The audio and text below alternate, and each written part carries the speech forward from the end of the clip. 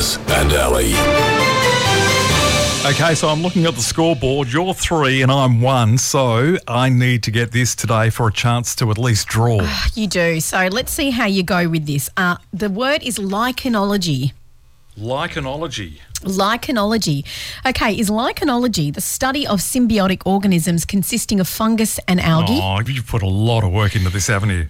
Is it the art of transforming into a werewolf or the study of werewolves? That was me smiling at you. And that was my soul crushing. Come on, just pick one.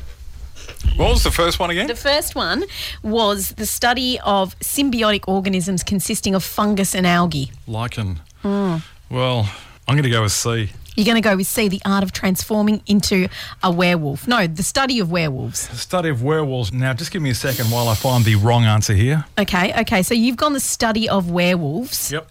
Lycanology is not the study of the organisms. That is lichen, but it's spelt differently. So I did try and trick you there. It was LICHEN, which is that.